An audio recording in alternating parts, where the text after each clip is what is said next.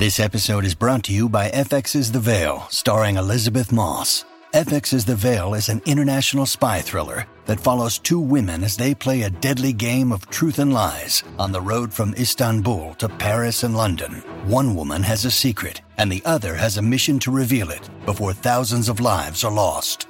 FX's The Veil, now streaming, only on Hulu. Forever.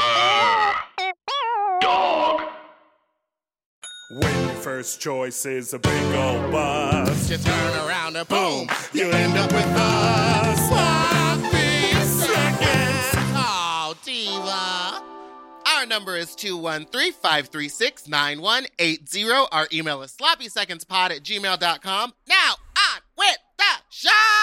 Are you ready for some sloppy seconds, you stupid little fucks, you nasty little fucks, you dirty little fucks? Welcome to Sloppy Seconds with Big Dipper and Meatball. I'm Meatball, and that's Big Dipper. hello. Hello, how are you? I'm great. I saw someone post online today that tagged us. They were doing something about ways to call people fucks that was completely unrelated to us. I guess like their friends and them, I don't know, have whatever. They were like, these are all the way you can call someone a fuck. Fuckity fuck, Mr. Fuck, Mrs. Fuck, you know, like whatever. And then was like, and shout out to Sloppy Pod for the all-inclusive all you fucks. Yeah. Which I was like, oh yeah, hey all you fucks. Well, I didn't want to start with like, hey ladies and gentlemen, because I was like, oh God, no. What is that thing? Hey you got, what is that from? Like That is from the Goonies. Oh, the Goonies. Hey you guys. Oh my God. Wait, so I was thinking about this today, Meatball. Yes, Because I know Diva. you very famously talk about how much you hate doing drag. Yes. And how you hate doing the thing that people love you for. Yes. When was the first time you like got up in it and you felt like, oh, I'm beautiful. Like I'm the one, like this is my destiny. Wait, okay. Well, I mean, I think my first time in drag, because everyone who does drag, like their first time in drag is like the most delusional you've ever been. Like I was in a gold like spandex caftan and like big blonde hair, and I thought I was gorgeous, but I look at the pictures and I was like, I'm hideous, and it's like what I made that t-shirt of. So that's like the first time that was the first time what you Yes. made that t-shirt of? Yes, that was the first time I Wow. felt like gorgeous and glamorous. And I remember I didn't even paint myself. I had my friend Joe Nivens paint me, and it took like 3 hours, and then we went to the Offbeat bar. That took 3 hours?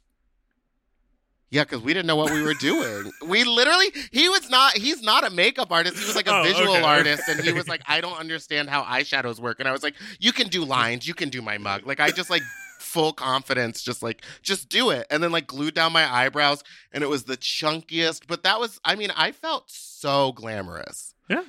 I can And I tell. was so sweaty. You can see that you feel that way in that photo. Yeah, it exudes. It like, exudes expensive. glamour, but the visual is sort of a dissonant Yes. experience. But, okay, when was the first time that you felt all like sexy or whatever on stage? It took me a long time. When I first started performing, I would have anxiety About because the performance or about your body shape? never really about my body shape. Oh. It was always about like remembering the lyrics. Because I didn't want to pull, you know, like we've all gotten up and been like, yeah.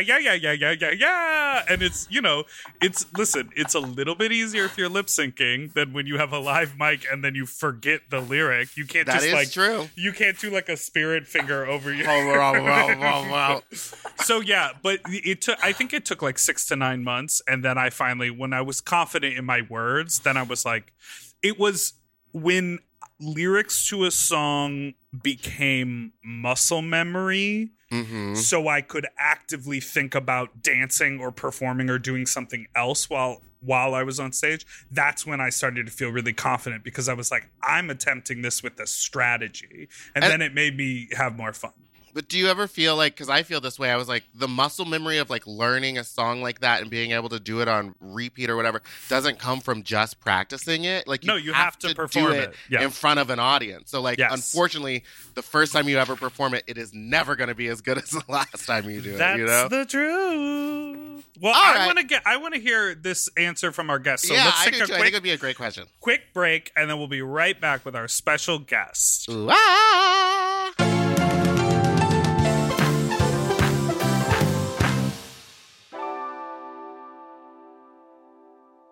Eating better is easy with Factor's delicious ready-to-eat meals. Every fresh, never frozen meal is chef-crafted, dietitian approved, and ready to eat in just 2 minutes. You'll have over 35 different options to choose from every week, including Calorie Smart, Protein Plus, and Keto. Also, there are more than 60 add-ons to help you stay fueled up and feeling good all day long. When my fridge is stocked with Factor meals, I'm like, oh baby, I don't have to think about this. Mm-hmm. Like, it is so nice. The combinations are so good. I am a meat eater, but the vegetable options, there are so many. Like, I remember I had it was like a mushroom with pasta and like a cauliflower rice. And I was like, the mushroom is filling. Like, there's plenty of portion, there's plenty of vegetable, and there's plenty of flavor. And I am usually sort of not a microwave person. Mm-hmm. Very cool that this quality of food can just be heated up in the microwave. And so fast. I also love it because I am a very much into ordering delivery. Now having all the food there, I can kind of pick what I want and it's ready in 2 minutes. I don't have to wait an hour for stuff to get delivered. And these are way healthier options than ordering delivery. Completely. And when they have multiple things in them, sometimes it's like, oh, if I cook for myself, all I'm going to eat is the biggest bowl of pasta you've ever seen in your life. But this is like, you get a little pasta and the chicken and a vegetable all in one dish. Looking for gourmet meals? Try meals that feature premium ingredients like filet mignon, shrimp, truffle butter, broccolini, and asparagus. And Factor meals eliminate the hassle of prepping, cooking, or cleaning up. All you gotta do is heat up and savor the good stuff. Customize your weekly meals with the flexibility to get as much or as little as you need. Pause to reschedule deliveries that suit your lifestyle. And we're celebrating Earth Day all month long with Factor.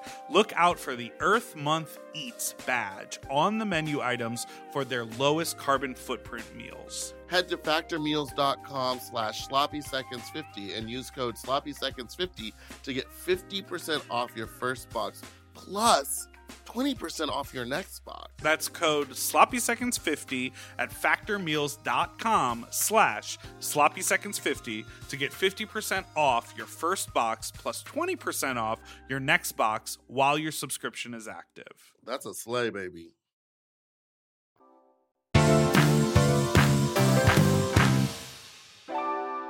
Okay, we are back. We're back! Very thrilled and excited. This person has been on our wish list for a very long time. Very long time. Yeah, we always were like, oh yeah, and then we'll get Landon. It'll happen. We'll get Landon. We'll get Landon. And then we got Landon, and then because of Dipper, as you heard on the Tuesday episode, we had to keep changing we had Landon, and it was a confusing mess, and I'm just glad that we're here now. Here we go with a legend, an icon, an incredible visual artist, winner of Season 3 of the Boulay Brothers Dragula Season 3, it's Landon Cider! Yeah! Ow, ow, ow, ow, ow. Hey, guys! Have you ever done a Goonies? I do. I have a sloth cosplay character. Oh, nice! And it's one of the stupidest mixes, and I love it because I love stupid. That's why I love Meatball so much. Of course, you Dipper too. Your LaCroix boy is like one of my favorite things ever because it's just so stupid and so amazing. Anyway, side note. Yes, my sloth cosplay is just like the stupidest thing. It's like when he's talking about Baby Ruths, I cut into Justin Bieber's Baby, but then I overlay him saying Baby Ruth. Like, it's just the stupidest thing. And it's on YouTube. It's on the Mickey stage, so it's a good video. And I think I might bring it to one of my digital shows. It's just like so much work to get into that makeup. I bet. But now that I'm thinking about it, I think I might bring him because it's stupid. So stupid. And you, I mean, yeah, other people go like, maybe I'll do that makeup. You're like, you need to devote like a whole day to that makeup. Yeah. Because you don't play around. No. I don't. I did that to myself though. Do you know how like I know it's so stupid because I came out like trying so hard to like because any I hate using the word minority, but any minority that has to like prove themselves in a world that that other people tell them they don't belong in. You have to work triple, quadruple as hard. So I was doing this bullshit stuff right at the gate, and now people have expectations of me, and it fucking sucks. I can't just be lazy. Well, that's a great lead into some of the stuff that we wanted to ask you about. I wanted to ask, like, when was your first time performing as Landon Cider, and like, how did that come about? And then how was it accepted? Like, was it accepted at all at the very beginning? I have been very fortunate to be amazing the whole time. Go off. Go off. Yes, I relate. Yeah, my first time was in February of 2009, and it was approximately 6 months after my last radiation treatment. From if you watch Dragula on Netflix, you'll hear I have my story is in regard has a big my drag story is directly connected to my own cancer battle story.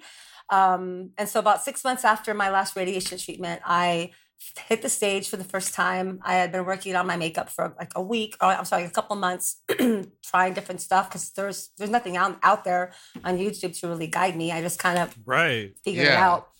I went out and I performed 2 mixes that I had made because I'm dumb and I do mixes on my first time out. Like intense storyline mixes. Like oh my a lot. gosh. Where was it? But at Hamburger Mary's in Long Beach. Okay. On Open Talent Night that Jules had once the first Tuesday of every month was Open Talent Night. So I signed up, went on stage, and my boobs popped out. So that was fun. I bounced with ace bandage, and I didn't know what I was doing, obviously. And so the end of my first number, I'm like celebrating at the end because of the story I was telling, and my boobs popped out. So that was oh my goodness. Good. But it was great. It's a personal story too because my first time in drag performing was the first time me being in public after fighting cancer, and I did a public fight on MySpace at the time. And I was always posting positive. Every day was my mission to be positive through it. So I would post a positive mantra or just something to think about positivity every single day. Right. And I garnered a lot of support. And so when I had my debut, the whole club was packed with people who were just there to celebrate me and then to watch my debut. So it was a night I will never forget. It was emotions and energy, and what a way to like welcome to pop my drag cherry. Yeah. That's so incredible. So you heard us sort of talking about that other question in the beginning. So from popping your cherry to then like feeling your most sort of like alpha powerful performer, what like when did you feel like your most in your fullest form? Probably a good like 7-8 months because Halloween season came around and I was already doing like spooky stuff even before Halloween, but like once that one hit, I'd already been preparing my shit for like 6 months. Shocking that you're prepared and doing homework. And so I'm jealous of that. Killed it. I fucking killed it. And I remember just being like, okay, yeah, this is my jam. This is where I belong for sure. I kind of knew that already, but the confidence. Right. Yeah, there's no feeling like knowing your shit before you go on. Like we were just talking about like never like you have to work up for it. But sometimes there's some numbers where you just have wanted to do it for so long. It's been playing in your head for so long and you just go out there and slay it the first time. And that is like, there's no better feeling. Oh, even some of even the digital drag stuff, like stuff that, because I've been kind of rotating through my repertoire from all my years and stuff that I can't take on tour because they're like too big or just too monotonous. So I've been bringing it to the digital drag stage. And some stuff I'm doing for the first time. And like, I have to film myself like all through the night because the first 4 hours, I cannot get the words or the character out because I've never performed it. And I'm so glad I'm not doing this on a live stage because I fucking suck ass right now so bad. I feel that too. Like I'll be halfway through recording a song and I'll be like, I know it was okay, but it wasn't good enough. Like I can just feel it. Like you just know it wasn't right. Right. How do you So train then- your so brain to then get you- around that? I was Oh, going to what? say, so then you just throw up, Meatball? Yes, and then I just vomit, and then it works. And then you just sell it, and then you say, "Here's my That's it. vom." Here's my phone. And then you do some roller skating tricks where you can see your hand in your boot turning the skate. That's Yes. my fucking favorite I was shit. just obsessed with like old. I still want to do it. I used to do it on stage. I would have Pinche dress up as my body double. I just love old movies where the body double is clearly like it's a white woman and then all of a sudden it's a black woman and then it's a white woman again. Like I just Yeah. love that inconsistency and I want to do a whole video on it. Maybe I will. Anyway, You we were just I love it. we were talking about how you there was no blueprint before you. There was no makeup. There was no YouTube videos on how to do the makeup that you do. Well, How let's did- qualify. No sort of traceable or public blueprint. Yeah, Because there have been drag king Right. performers for a long time, Oh, but of course. because of the internet and Instagram and whatever, the sort of prominence that you hold now is like a new endeavor. Yeah. Right. And there were some like female to male makeup transformation videos, but it wasn't like drag makeup. It was Yeah. much Right. more passable. And that was the kind of drag that I started out doing. It wasn't, there were a lot of different kinds of queens already because they had been celebrated and taught that you don't have to just be a pageant queen. You can be a campy queen. You can do all these different kinds of drag to be a queen. But when I started, really the only kind of drag that was celebrated in the kingdom was like male impersonation drag, which was passable. So you want to be sitting, the goal was to sit at the bar and have a guy hit on you because they think you're a guy. Right. And I slowly and quickly learned that wasn't impressive enough for me because people didn't see how much effort was going into my makeup because I passed so much like a dude that they weren't celebrating me the way I deserve to be celebrated. Oh, I know So that then to I be started true. to I slowly started to paint heavier and more really like just deeper and staged. I grew up in stage. I was performing on stage. So I knew the concept of painting from the back row. You have to have, like, I played an old lady and I have those wrinkle lines were in black, So I got it. I understood what was needed for the stage light. So I just eventually adapted my more natural look into more like, painting. It's a full mug. What kind of performance were you doing? Like theater, like as a kid, like theatrical performance, acting, like that kind of stuff? Yeah, theater, junior theater, community theater, whatever was free or Musical cheap. theater? Musical theater. Ah. I was a classically trained soprano for a few years. I was singing, opera and like arias, and one of my go-tos was Ave Maria at like weddings and funerals and shit. I get booked to do that shit. Have you ever been booked to perform in Wicked? I wish. Have you seen Wicked? I would love to be. Of course, I've seen Wicked. Yes. What is your favorite part of Wicked? I think just the. Man, what is my? That's a loaded question. Is it when I she feel flies like- on the broom and goes ooh ah? That's my favorite Of part. course, that's always one of the favorite parts. But I think my favorite part of any musical is sitting in the audience and hearing the overture. I think just getting that energy and hearing all of the songs in the overture, that all of the foreshadowing that if you've never seen the show before, or if you already know it by heart, you're already like anticipating, when am I going to hear that part in the show? That sounds like it's dramatic. I don't know. I think the overture and setting you into the mode is always kind of like my favorite part of any show. The I'm overture is cheesy like like the that. OG Megamix. It is. It really is. It really is. What if I It's just 10 did the minutes of Wicked like every single overture? song. Yeah. What, Meeple? What if I just did the Wicked overture and like acted out the play as it was changing songs? Please. I'm waiting for Please, the please, drunk please. version of Wicked where you play with the Wicked characters. 2. I'm waiting for Wicked 2. I'm waiting Uh-huh. for the overture where you just lip sync to the sounds of the instruments. Yeah, exactly. Yes. There's a whole Good crack. yeah, exactly. There's a whole bevy of entertainment that can come out of that. Yeah.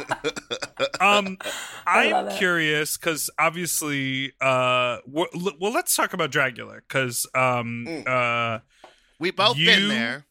Yeah, you both have been there. I believe your two experiences may have been slightly different. Yeah, one of us was good at it, and one of us was bad. Someone here won. You won at life. No, did you just love doing Dragula? Because when I saw you there, I was just like, oh my gosh, it's an actual living legend on the show. This is gonna be huge. You're sweet and accurate, but day one, I was like, well, it's Landon's. In retrospect, I love doing it because in retrospect I won. But doing it fucking sucks. You know, it's like you're fucking going through hell. It's hard. It's supposed to be hard. You know, yeah. They're not just the ballets have proven themselves to me to be actually they care about us on set, especially they check in on us and make sure we're fed and things. But and you hear about other hosts of other reality shows don't care or remember your name. So so that part, you get, okay, they still have, a broader picture in mind, but they're there to torture us. They're torturing us on purpose for the good of the show and for the good of their own entertainment.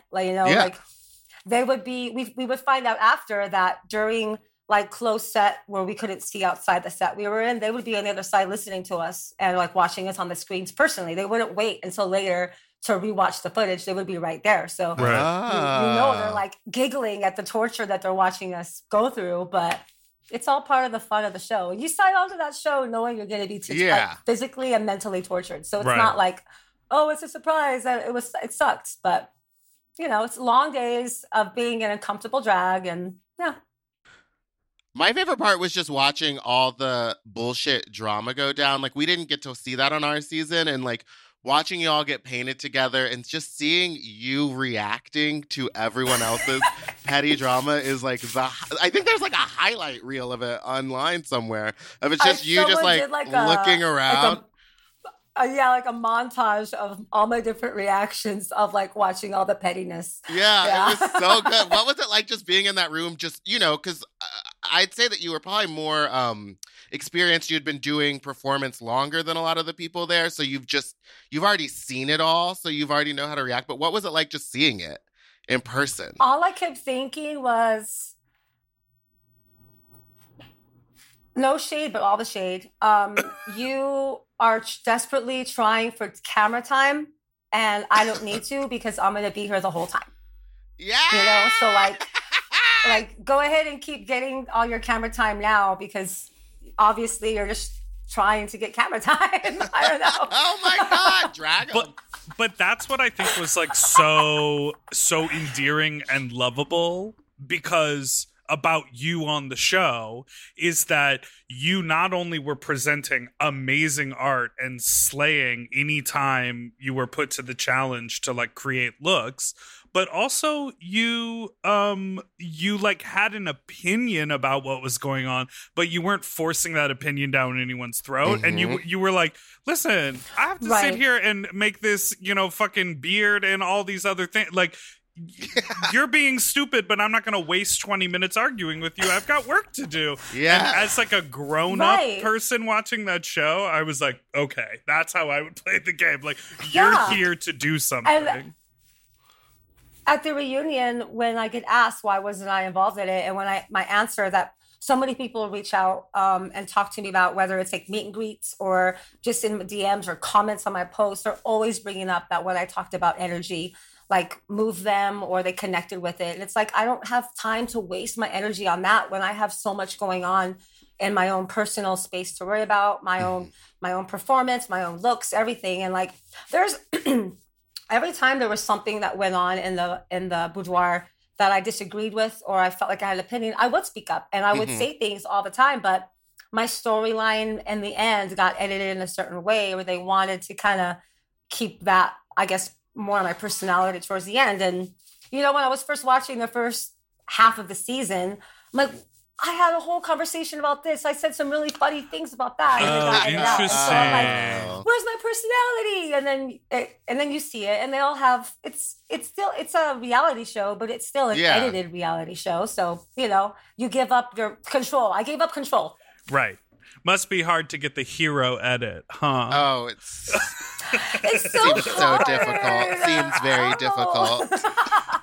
I am curious, did you, because you also on the show, I've known about you obviously for a long time. We've shared stages in the past, interact. But on the show was the first time I understood the pun of your name, which you talk about as like a little bit sort of a slow burn. Did you have other options for a drag name ever?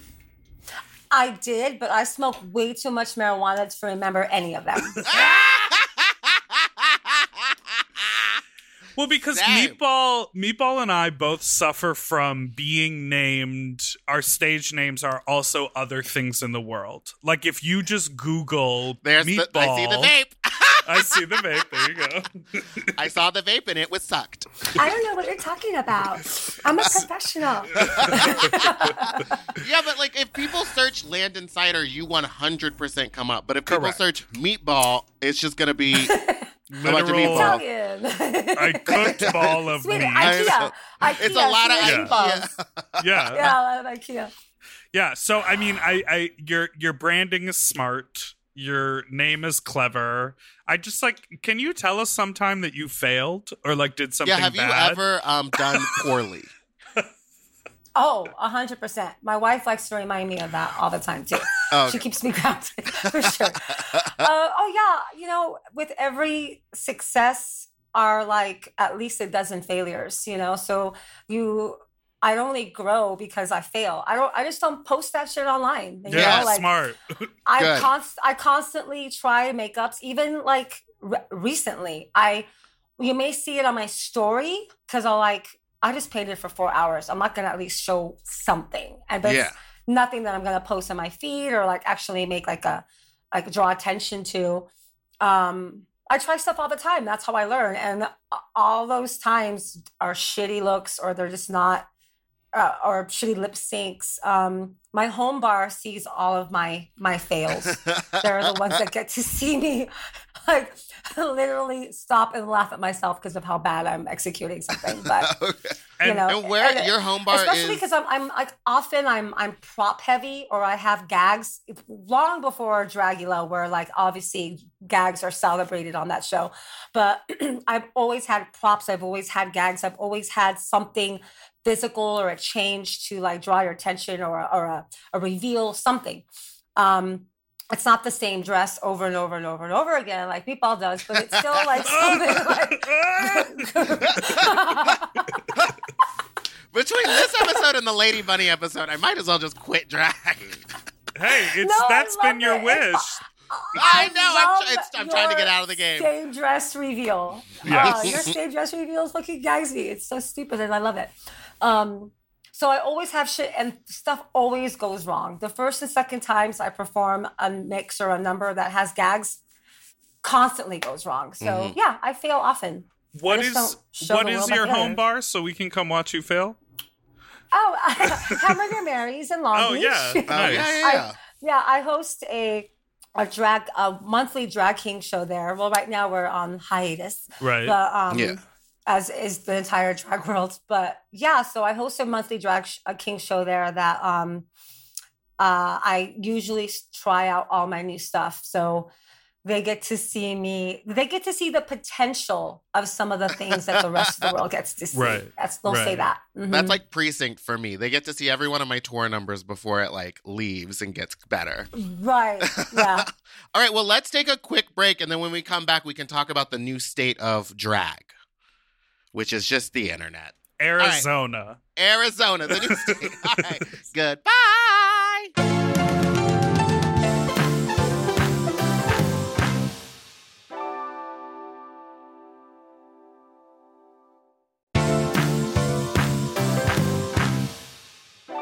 Okay, we are back with our amazing guest, Landon Sider. And Hello.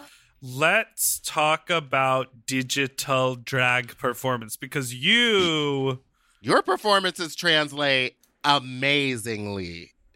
Thank you. Yeah. I've been.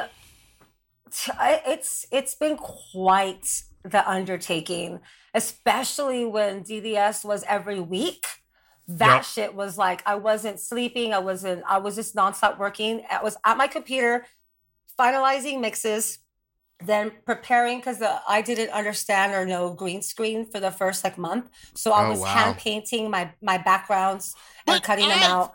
Loved those. Those were incredible. They were so good. Thank you, but I don't have the energy or the time to focus on that anymore. So now I'm just like, green screen is still hard as fuck, and all the editing I do is still hard as fuck. But it's not like it doesn't smell like glue in my house. My wife is like, "Are you fucking doing that shit again?" Or painting, or having to go. It's a lot when you live in a 1-bedroom apartment. So when you're trying to make these whole sets for your little living room window. So yeah, it was really, really tedious. And I'm proud of those. And it led me into the kind of more digitally edited videos that I'm doing now.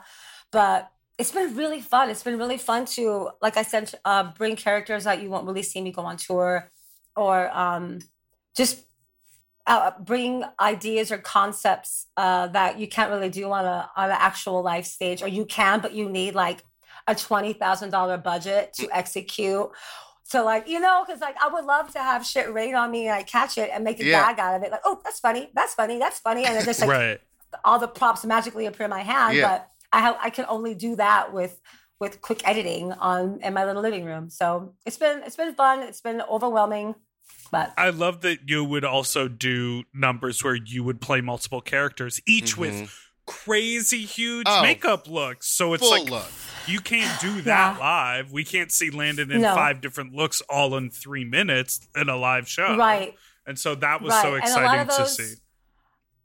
A lot of those multiple character things are often because the way I perform that number to a live audience, the person that you see me as a different character is actually the punchline that I'm landing on, or I'm poking fun of it off. Because, live drag is interactive, and you're crossing the fourth wall, and it's improv, and you're fucking with people. And I would pick someone and land that joke on them every time to make them the gag. And I didn't have that option with the digital drag. So I would just paint myself and then make a new kind of create a new dynamic or energy between those two characters. But the way in life, they translate differently. Yeah.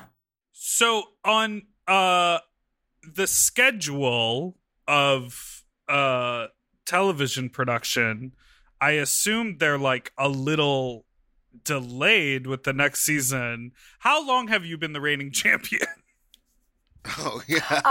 Halloween, it'll be 1 whole year. And but I Bitch assume Bitch was reigning for over a year too. I think it's just how it goes. Yeah. It's sort of like it's an 18-month position.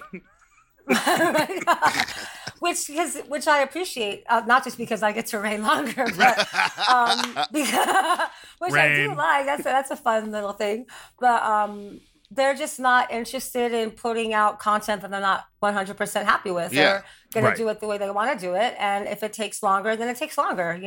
They know they're under pressure, and the pressure's on to continue to lift the brand and show what their potential has always been. Every year it gets bigger and better. And so they have the pressure on. So they have to be their own everything. Right. And they're just doing it the way they want to do it. So I figured, also, it's COVID, and why complicate things right now? Right, exactly. Why not just wait until things are more normal? I completely understand that. Yeah, their podcast said that they were going to announce, they teased the listeners, they're going to announce auditions were open at the end of August, but that didn't happen. So obviously there's other things that are going on and taking their time, and we don't know where the end is in sight. So, None of us know what's going on anymore. No. But do you think that you'll, because I know Executive Suites is now doing an outdoor brunch show. I know Hamburger Mary's may not have like the lawn space, the outdoor space, but are they working on something? Do you know, like a live Yeah, show? they have outdoor brunch shows actually. The Sweets is doing, because I Fina think, 2 Barbital's or 3 always nights. They're doing like 2 or 3 nights a week. The Sweets are doing like a nighttime, like dinner type show. And then Mary's is doing a dinner show a couple nights a week and brunches on the weekends. They have an outdoor parklet space, and then they have like a little on the WeHo. They have like they took over the parking lot that was next door. So they're doing the damn thing. They have to wear masks. So Right. I'm not, as you know, I've been known to do backflips and splits and things in my past. No, I don't do that. I'm taking a physical break from my acrobatics, and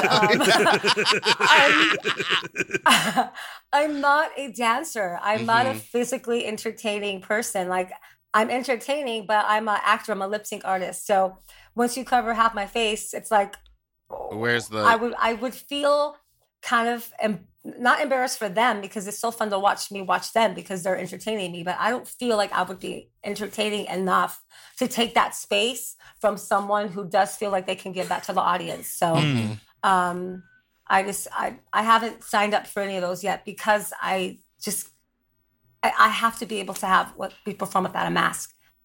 That's just my style of drag. I feel the same way. Like, I think that something I really admire about you is like your ability to use stillness when you're performing and just your face. And like, you're really delivering a performance through the makeup, through all of it. It's like emotionally there. And I just don't think that I mean, I don't do it to that degree of you, but I feel like my face does a lot of the work for me.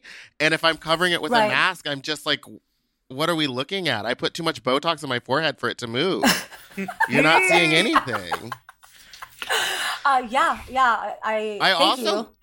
miss tips. I miss taking tips from people, but you know, it could just be like the UK where no one tips anymore. It could be, but then they have to pay the bookings. Pay more, yeah. Booking fees have to be higher, yeah. Which unfortunately is hard to do right now. I saw on because Delta Work is doing a lot of gigs out at Executive Suite, and I saw the queens actually carry a net, which I think is like so fun. They carry this like long butterfly net. It's a butterfly net. And they walk around, and it's sort of like a collections plate, like in church or whatever. And they walk around, and they're sort of they're coy with the net or whatever, and they walk up to a table, and then they sort of hold the net out, and then you drop your money in the net. And they're wearing the like full, like the see-through, but it's like a welding shield, you know, like the full face thing there. Totally. And they're just like walking with their net, collecting their money. And I'm like, girl, bring that net backstage. I'm going to shake up my can of Lysol, spray all that money down, and go to the bank. Yeah. Yeah. Oh my God. And some audience, like, they leave nasty reviews or they post shit, and they're talking shit about how drag queens are doing that. But like, what the fuck do you expect? You're going to a drag show during a global pandemic, and you expect it to be back to normal, and you don't understand why it's this weird new way. Get the fuck out of here! Like, those are also the same people who don't know anyone's names who are on Drag Race. So like, their opinion doesn't matter. Listen, I saw a drag queen in New York eat a chicken tender off someone else's plate during her drag number. No masks in sight, honey. Excuse me. COVID. She looked and that drag queen, Candy Muse. I was going to say, and that drag queen's name is COVID. Candy Muse. No. COVID. Oh, sorry. Give it to me one more time. Give it to me one more time. And that drag queen's name is? Candy Muse. No. Oh, did I do it again? Off again. How dare you? Wait, okay, so and we these do little this. masks are getting smaller and smaller. Like, beginning they were full face, and then they were like half the face, another little chin, and they open their mouth, and you can see the top teeth over the mouth. Like, what's the point of that mask? Oh my God. I will not lie. I do have those little plastic masks for when people come over to my house. I make them wear them because I like to see people's faces. And it's just like, I don't know. I also make people get tested before they come over. See, it's smart. Yeah. Show off that test result on your phone. Yeah. Wow. Yeah. Okay, so speaking of dick sucking, the segment that I want to get into now is a segment that we call Fuck Talk. Fuck Talk. Now, I made a note on the outline that said, is it my own personal like bigotry and misogyny that I feel like I need to tiptoe a little more with our guests who aren't overtly just like gay men when we have the fuck talk. Because anytime we have someone on the show who isn't just like a faggot, I'm always like, are you comfortable if we do our segment called Fuck Talk? Like, can we talk about your sex life? So I'm just like, I'm trying to call in to myself to see why I have a hang up about it. But also now it's time to talk about sex. So thoughts on that? Sex, baby. Yeah. Right? I mean, I think I probably would feel that way for anyone who doesn't overtly talk about sex. Right.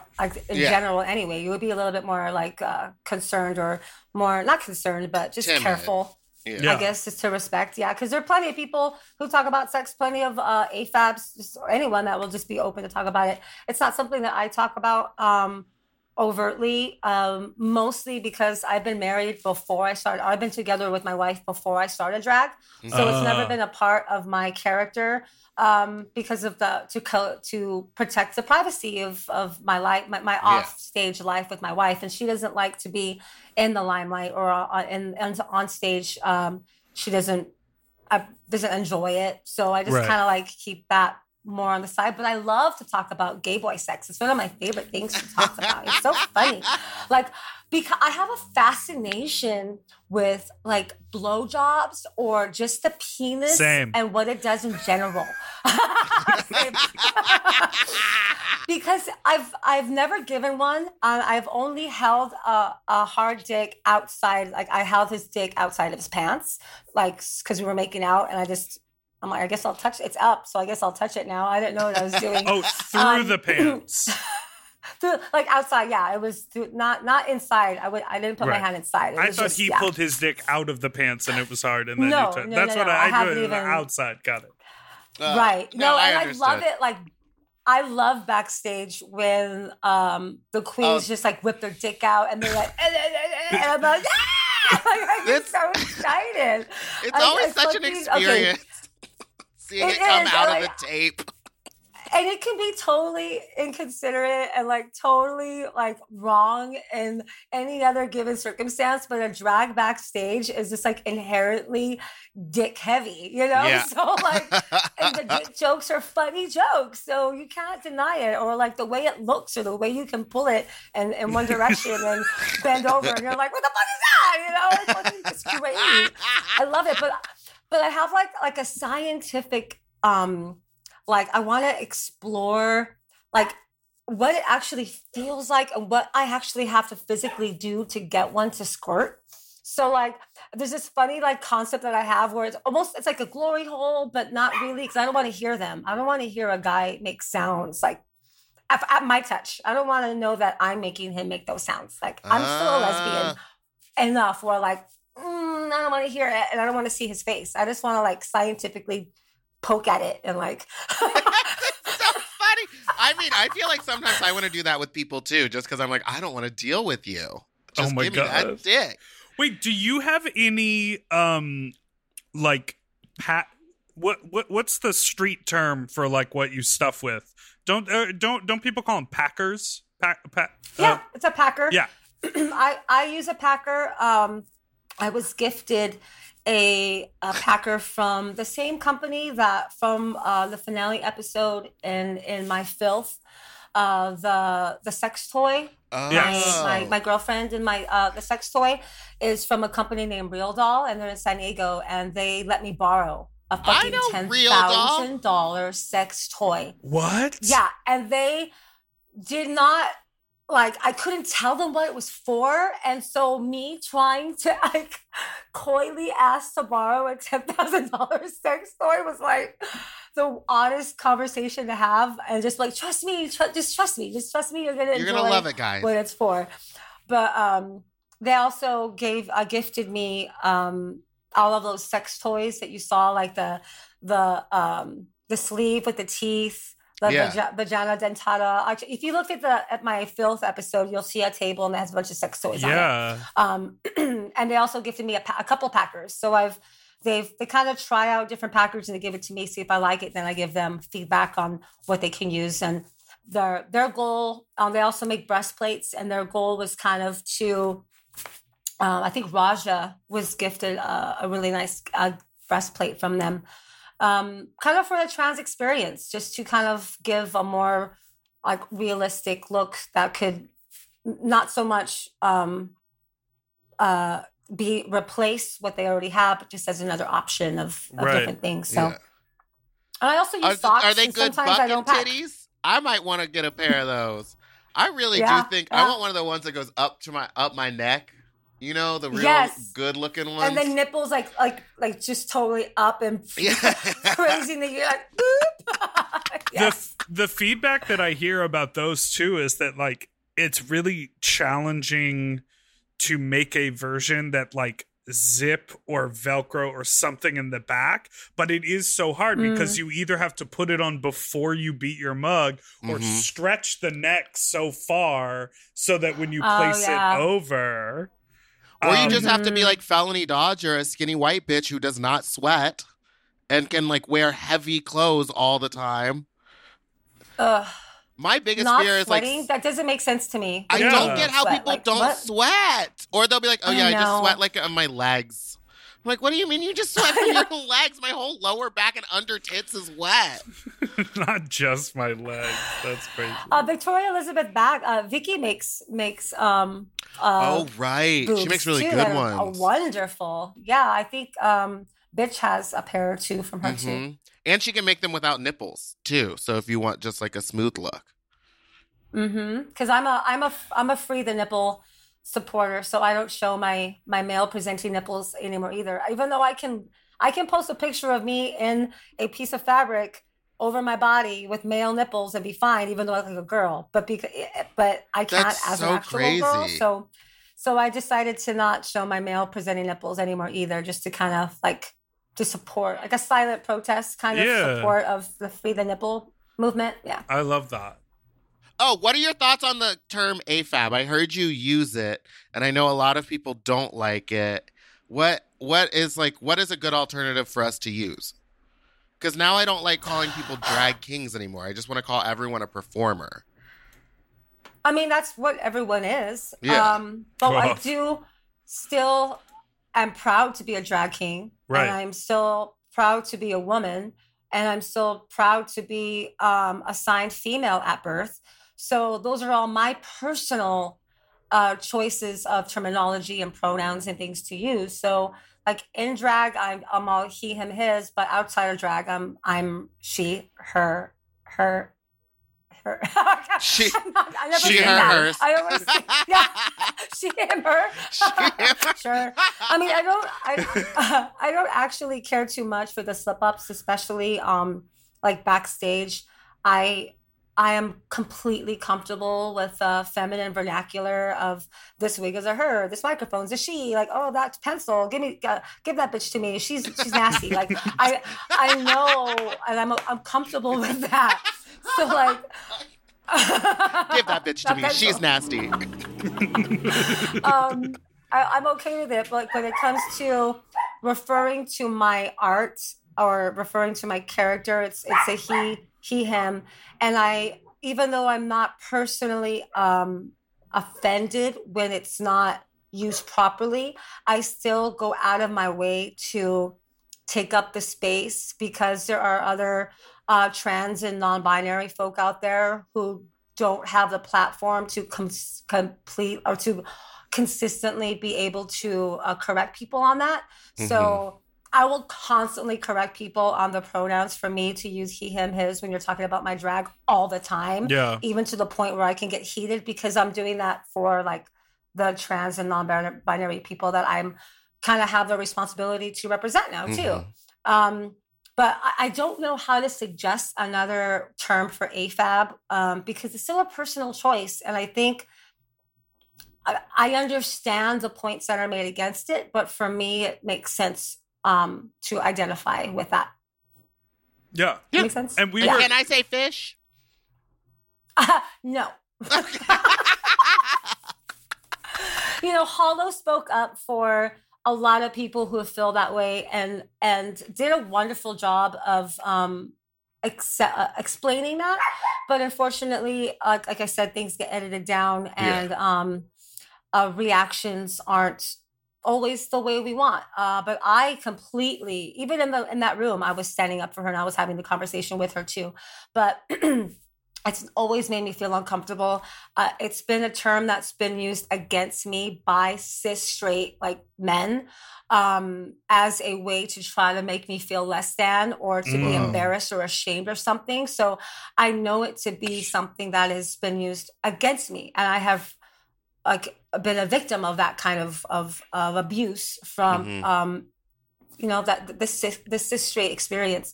And so when like gay men or even trans women use that term, it's kind of like, well, and I know the dick and the balls can smell. I understand it. I know that you can go a little funky. Yeah. I understand where that kind of connection to it comes from, but it's still using a term that was used against us. Right. And I have never appreciated it, and I've never liked it, and it always has made me cringe every time it's used backstage or on stage or whatever.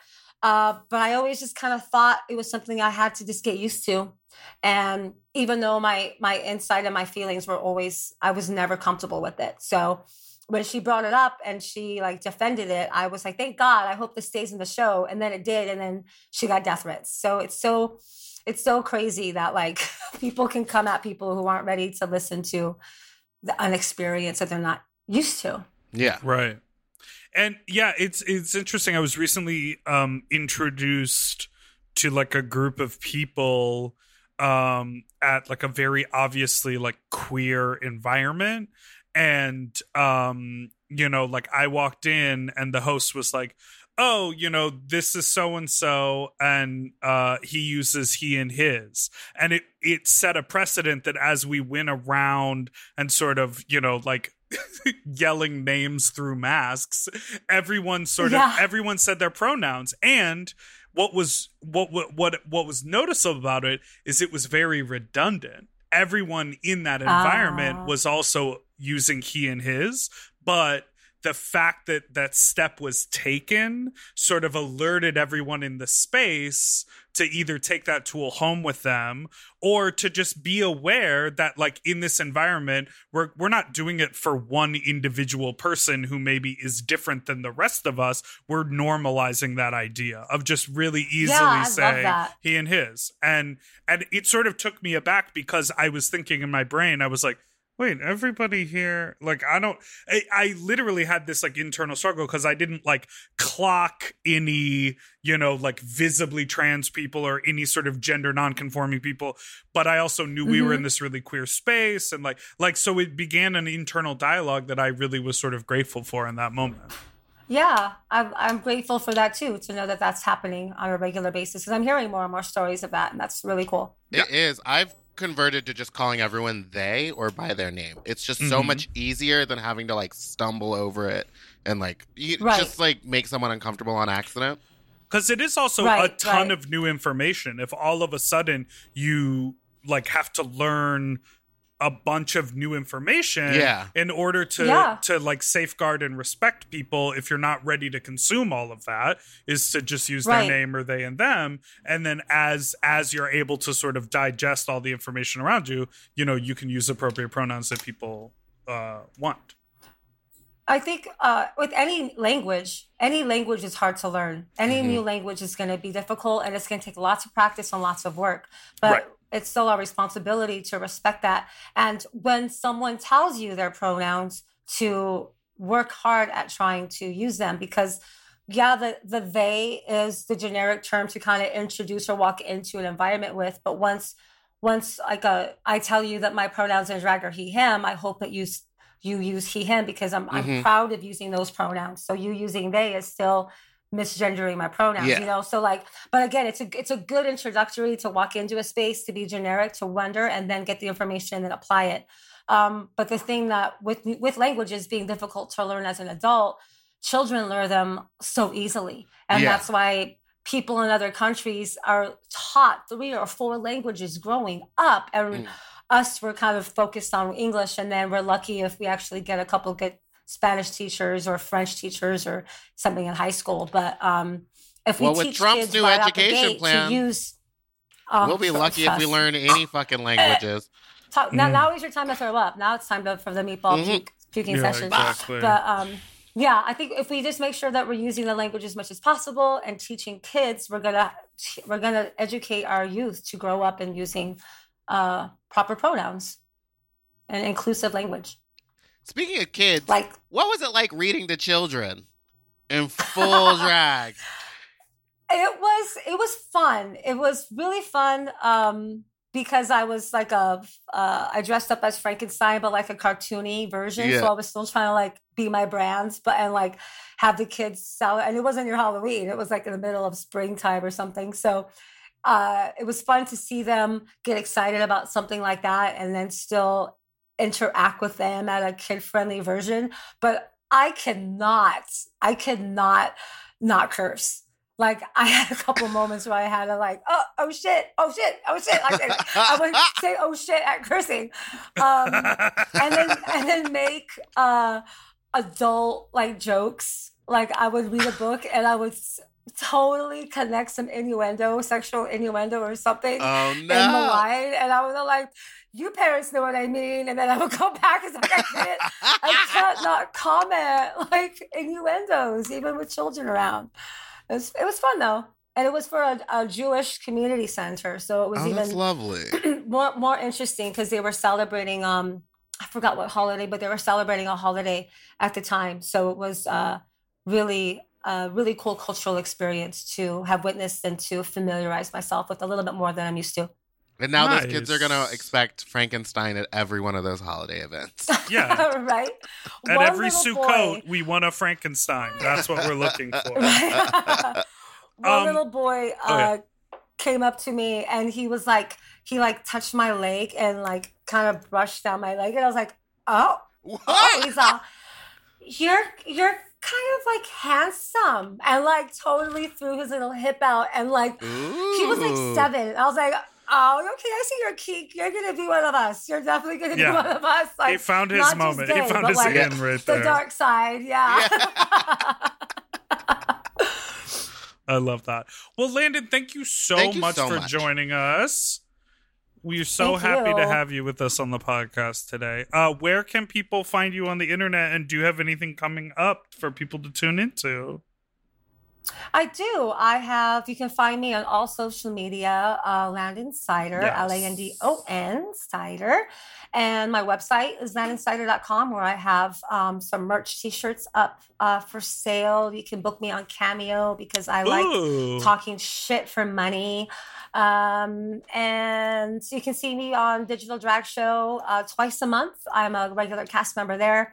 And I am going on tour in the UK and Ireland at the end of January and February with whatever version of drag that they're allowing. I'll be there with no matter the circumstances. So I'll be going on tour with Jackie Cox, which is like a huge, weird combination. Me and Jackie Cox. It's like, I know, I saw that. What an interesting combo. We're so excited. We're actually planning a duet. So that's going to be fun to perform. I feel like that's going to slay. Yeah. Especially because I'm a musical theater person, so I'm right up her alley too, you know? So. Yeah. Will you have to fly to, I don't know, the Bahamas first in order to get into the UK? Aren't we travel banned right now? I know they have. I mean, Adore's doing it, I think, for Halloween this year. So I know it's going to be interesting, but some sort of a workaround will be happening. Some sort of a workaround, yeah.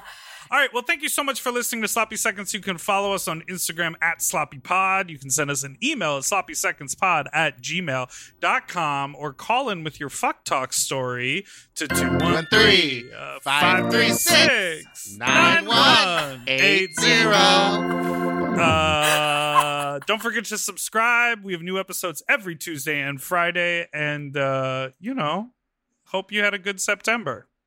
Yeah, and send us write a review. Write a review. You know, we got 5 stars.